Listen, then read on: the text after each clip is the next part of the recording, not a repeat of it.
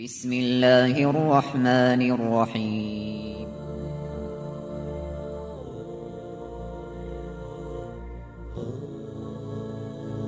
الرحمن العزيز الرحيم القوي السلام الكريم العظيم البصير العليم الحكيم الجبار.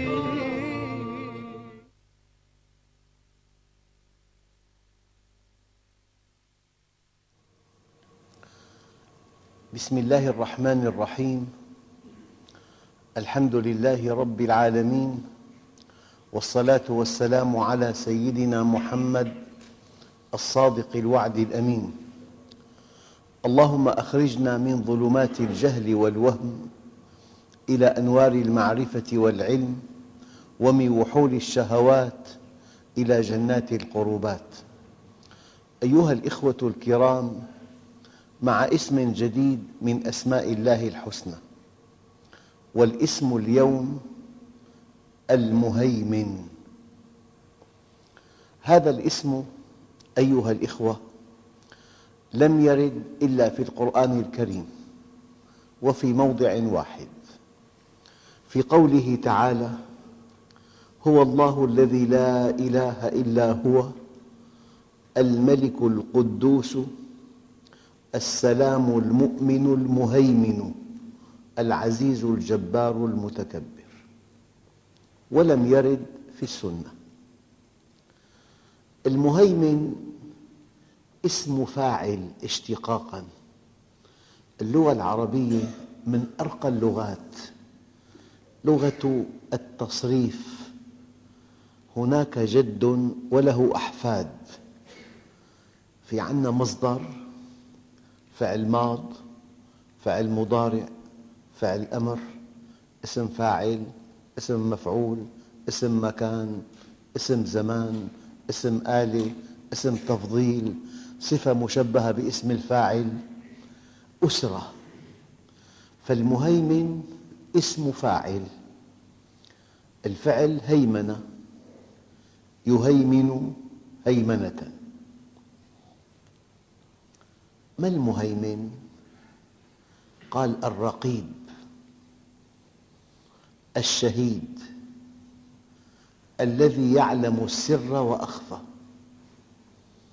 الذي لا يخفى عليه شيء في الأرض ولا في السماء، يعلم الظاهر والباطن، يعلم ما تعلم وما لا تعلم، يعلم ما تعلم وما خفي عنك، يعلم دقائق الأمور، يعلم سريرتك، يعلم علانيتك، يعلم نواياك، يعلم خواطرك.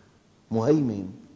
بل لن تكون أنت أيها الإنسان مهيمناً في مكان ما إلا إذا توافرت لك معلومات دقيقة عن كل شيء. من لوازم الهيمنة دقة المعلومات. وأي إنسان يتخذ قرار قبل أن تكون له معلومات دقيقة، القرار في الأعم الأغلب يكون خاطئاً. إذن من معاني كلمة المهيمن أنه يعلم كل شيء، يعلم ما كان، ويعلم ما يكون، ويعلم ما سيكون، ويعلم ما لم يكن لو كان كيف كان يكون.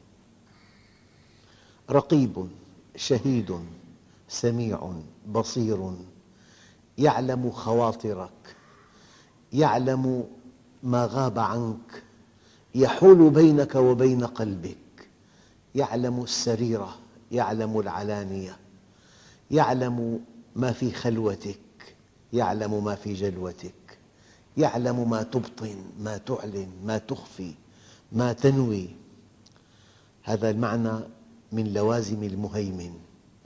علم مطلق، علم مطلق. والله بكل شيء عليم. ويكفي أن تعلم أن الله يعلم كي تستقيم على أمره. يكفي أن تعلم أن الله يعلم كي تستحي منه. استحيوا من الله حق الحياء، قيل وما حق الحياء؟ قال أن تحفظ الرأس وما وعى والبطن وما حوى وأن تذكر الموت والبلى. لا يكفي لاسم المهيمن أن يعلم، هو يعلم علماً مطلقاً، يعلم الظاهر والباطن، يعلم ما تعلم وما لا تعلم، يعلم ما تعلم وما خفي عنك، لا تخفى عليه خافية. أيها الإخوة، ومن معاني اسم المهيمن القدرة، يعلم ويقدر. والقدرة لها معنيان: القدرة علم وقوة، علم وقوة. قد تعلم وأنت ضعيف لا تملك أن تفعل شيئاً، وقد تكون قوياً وأنت لا تعلم. بنو البشر منهم من يعلم وهو ضعيف، ومنهم من لا يعلم وهو قوي، لكن المهيمن فضلاً عن أنه يعلم كل شيء يعلم كيف يعالجك. موضوع ثاني هنا، يعني أحياناً المريض معه التهاب معدة حاد، الآن الطبيب يعلم الدواء وعنده قدرة بإقناع المريض أن يأخذ الدواء. فالله عز وجل فضلاً عن أنه يعلم، هو يعلم العلاج، يعلمه علماً ويملكه قدرة، إذن هو مهيمن. القدرة التامة على تحقيق مصالح المهيمن عليه، القدرة التامة على تحقيق مصالح المهيمن عليه. قد تعلم وقد تقدر، أما المصير ليس بيدك، لكن الله يعلم ويقدر، وعلمه وقدرته مستمران. المصير بيده، ألا إلى الله تصير الأمور. هذا العلم الشمولي يعلم ويحقق مصالح الذي يهيمن عليهم تحقيقاً تاماً عن طريق علم دقيق وقدرة بالغة، ثم المصير بيده، المآل إليه. أيها الإخوة، معنى ذلك أن الله المهيمن لا نهاية لعلمه ولا نهاية لقدرته، ومصير كل شيء إليه. هذا الإله العظيم ألا يخطب وده؟ ألا ترجى جنته؟ ألا تخشى ناره؟ إلى متى أنت باللذات مشغول وأنت عن كل ما قدمت مسؤول؟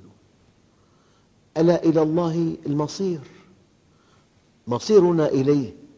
والله أيها الإخوة، لو تأملنا في القبر، من بيت 400 متر له إطلالة، مركبة فارهة، دخل فلكي، زوجة، أولاد، مكانة اجتماعية، فجأة في قبر. هذا القبر قد يكون جنة، لكن بالعمل الصالح، بالعطاء، بالبذل، بالاستقامة. نعم، إذن الله المهيمن أي لا نهاية لعلمه ولا نهاية لقدرته، ومصير كل شيء إليه. إلا أن الهيمنة فيها معاني أخرى، ليست هيمنة سيطرة، ولكنها هيمنة شفقة. لو أن الابن ارتفعت حرارته، ترى الأم محيطة به، تتابع قياس حرارته، تتصل بالطبيب، تأتي بالدواء، تعطيه الدواء بدقة بالغة. هذا الاهتمام البالغ جعلها مهيمنة. اهتمامها ورحمتها وحرصها على صحة ابنها تجعلها مهيمنة. لا تأخذ الهيمنة موضوع سيطرة. الأب المربي مهيمن على أولاده. وين كنت؟ من صادقت؟ ما اسم صديقك؟ ما اسمه؟ لماذا تأخرت؟ ماذا فعلت؟ ماذا درست؟ أين وظائفك؟ من شدة الحرص على مستقبل ابنه وعلى سلامته وسعادته في الدنيا ترى الأب مهيمن. أما الأب الذي يسيب هو أب ليس رحيما، لا يسأل أين كان الابن. البارحة ما نام في البيت، خير إن شاء الله، هذا ليس أبا. أين نمت؟ مع من؟ لن تكون مهيمنا بالمعنى الكامل إلا إذا كنت رحيما. من لوازم الرحمة الهيمنة، الدقة. إذا عنده بنت، البنت غالية جدا، يعلم بالضبط برنامجها بالجامعة، بالضبط تأخرت. سبب الهيمنة الحب، الرحمة، الحرص، الكمال. هذا مفهوم بشري، هذا مفهوم ضيق. هيمنة الله على خلقه لأنه رحمن رحيم. هيمنة الله عز وجل هيمنة رحمة، لأنه أرحم بنا من أنفسنا، ولأن النبي عليه الصلاة والسلام يعني أقرب الخلق إليه، فهو أرحم الخلق بالخلق، أرحم الخلق بالخلق. إذن من المعاني الفرعية لاسم المهيمن الحب والشفقة. أيها الإخوة، ومن معاني الهيمنة المحافظة على المهيمن، يعني يضبط كل شيء. ماذا تأكل؟ كل في البيت، طعام البيت مضمون، طعام الطريق غير مضمون. لا يسمح لابنه أن يأكل شيئا يضره. إذن من معاني الهيمنة الفرعية الحب والشفقة والضبط أبدا. أيها الإخوة، المعنى الثاني المحافظة على المهيمن، ضبط كل شيء. عفواً، أنت حينما ترى أن الله يتابعك، وأن الله يحاسبك، وأن الله يعاقبك أحياناً، هذه هيمنة، هيمنة حرص، وهيمنة محبة، وهيمنة رحمة. الآن من معاني المهيمن أن الذي مع المهيمن هو المنتصر. الله عز وجل وهو المهيمن قال: يمحق الله الربا ويربي الصدقات. فإذا كنت مع المهيمن طائعاً مالك محفوظ، لأنك ابتعدت عن الربا. والذي لم يعبأ بهذا الأمر سوف يدمر ماله. إذا كنت مع المهيمن فأنت المنتصر. الله عز وجل وعدك بحياة طيبة، فإذا أطعته لك الحياة الطيبة. والذي لم يعبأ بأمر المهيمن ولم يستقم على أمره له معيشة ضنك. فأنت حينما تكون مع المهيمن لك النصر، لك التوفيق، لك المستقبل. أنت الذي تضحك آخراً. البطولة لا أن تضحك أولاً، أن تضحك آخراً. إنه كان في أهله مسرورا. أما المؤمن وينقلب إلى أهله مسرورا. الضحك الحقيقي هو ما كان في آخر المطاف. أيها الإخوة، إذن الهيمنة من معانيها الكبرى العلم والقدرة والمصير. علم وقدرة ومصير. من معانيها الفرعية الشفقة والرحمة والأمانة والضبط، ثم الاستمرار والنصر. بعضهم شبه الهيمنة كطائر يطير حول أفراخه يحفظهم من كل عدوان، يؤمن لهم طعامهم وشرابهم وعشهم ويراقبهم. هذا المعنى دقيق جدا، كهيمنة الطائر على فراخه. شيء آخر، المهيمن قوي، ولأنه قوي أمن من حوله من الخوف. قالا ربنا إنا نخاف أن يفرط علينا أو أن يطغى، قال لا تخافا إنني معكما أسمع وأرى، إنني معكما أسمع وأرى.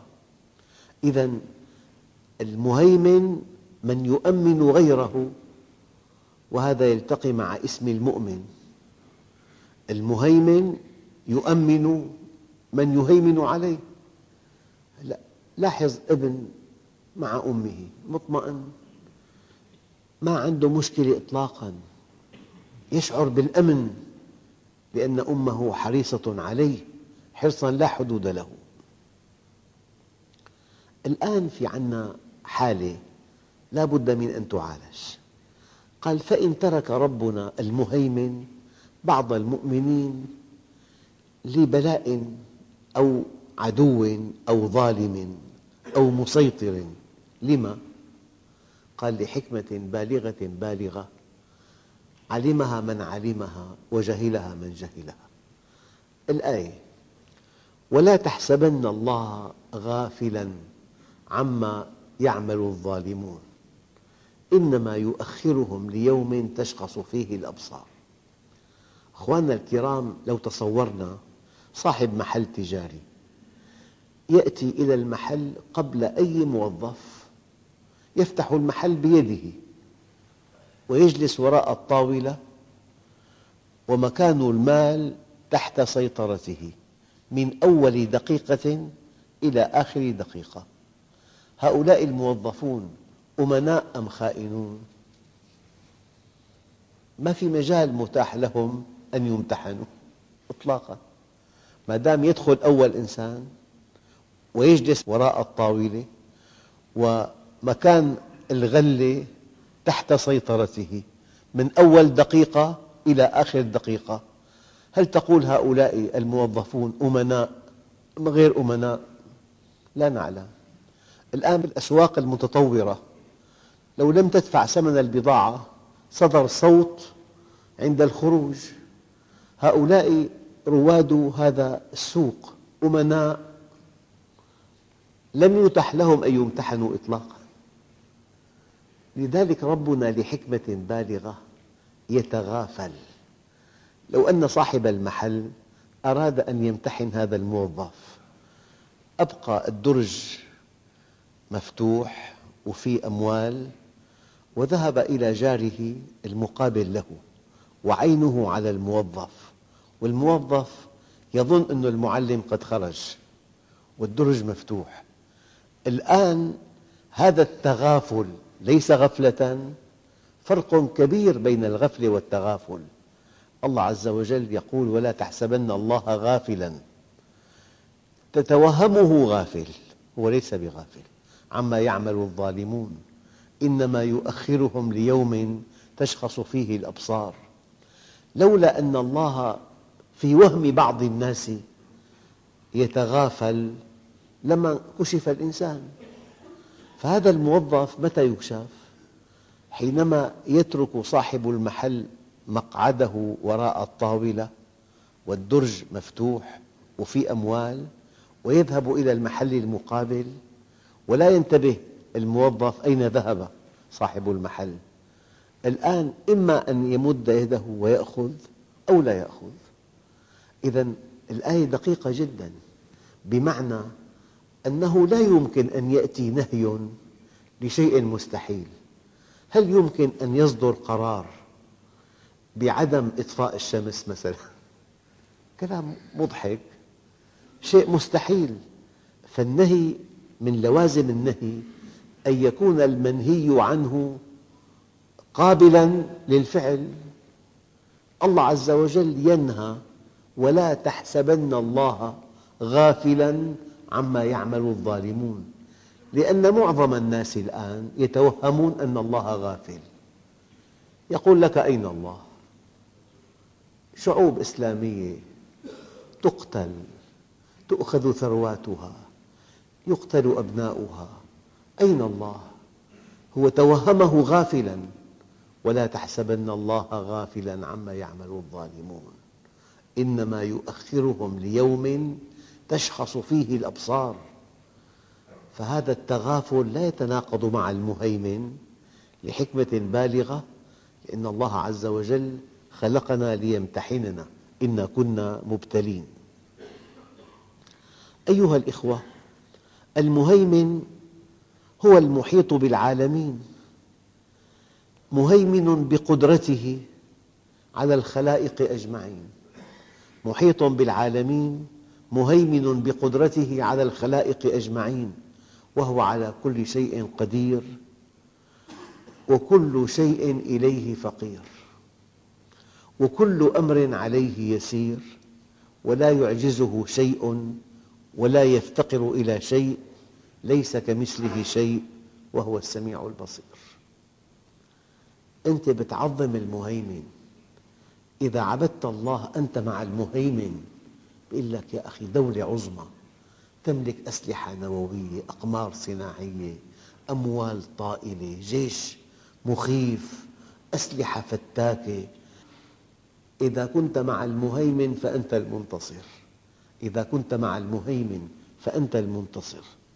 إذا محيط بالعالمين، مهيمن بقدرته على الخلائق أجمعين، هو على كل شيء قدير، وكل شيء إليه فقير، وكل أمر عليه يسير، ولا يعجزه شيء ولا يفتقر إلى شيء، ليس كمثله شيء وهو السميع البصير. مهيمن، يعني أنت بتعتز بالله عز وجل، يعني أعداءك الأقوياء بيد الله عز وجل في قبضته.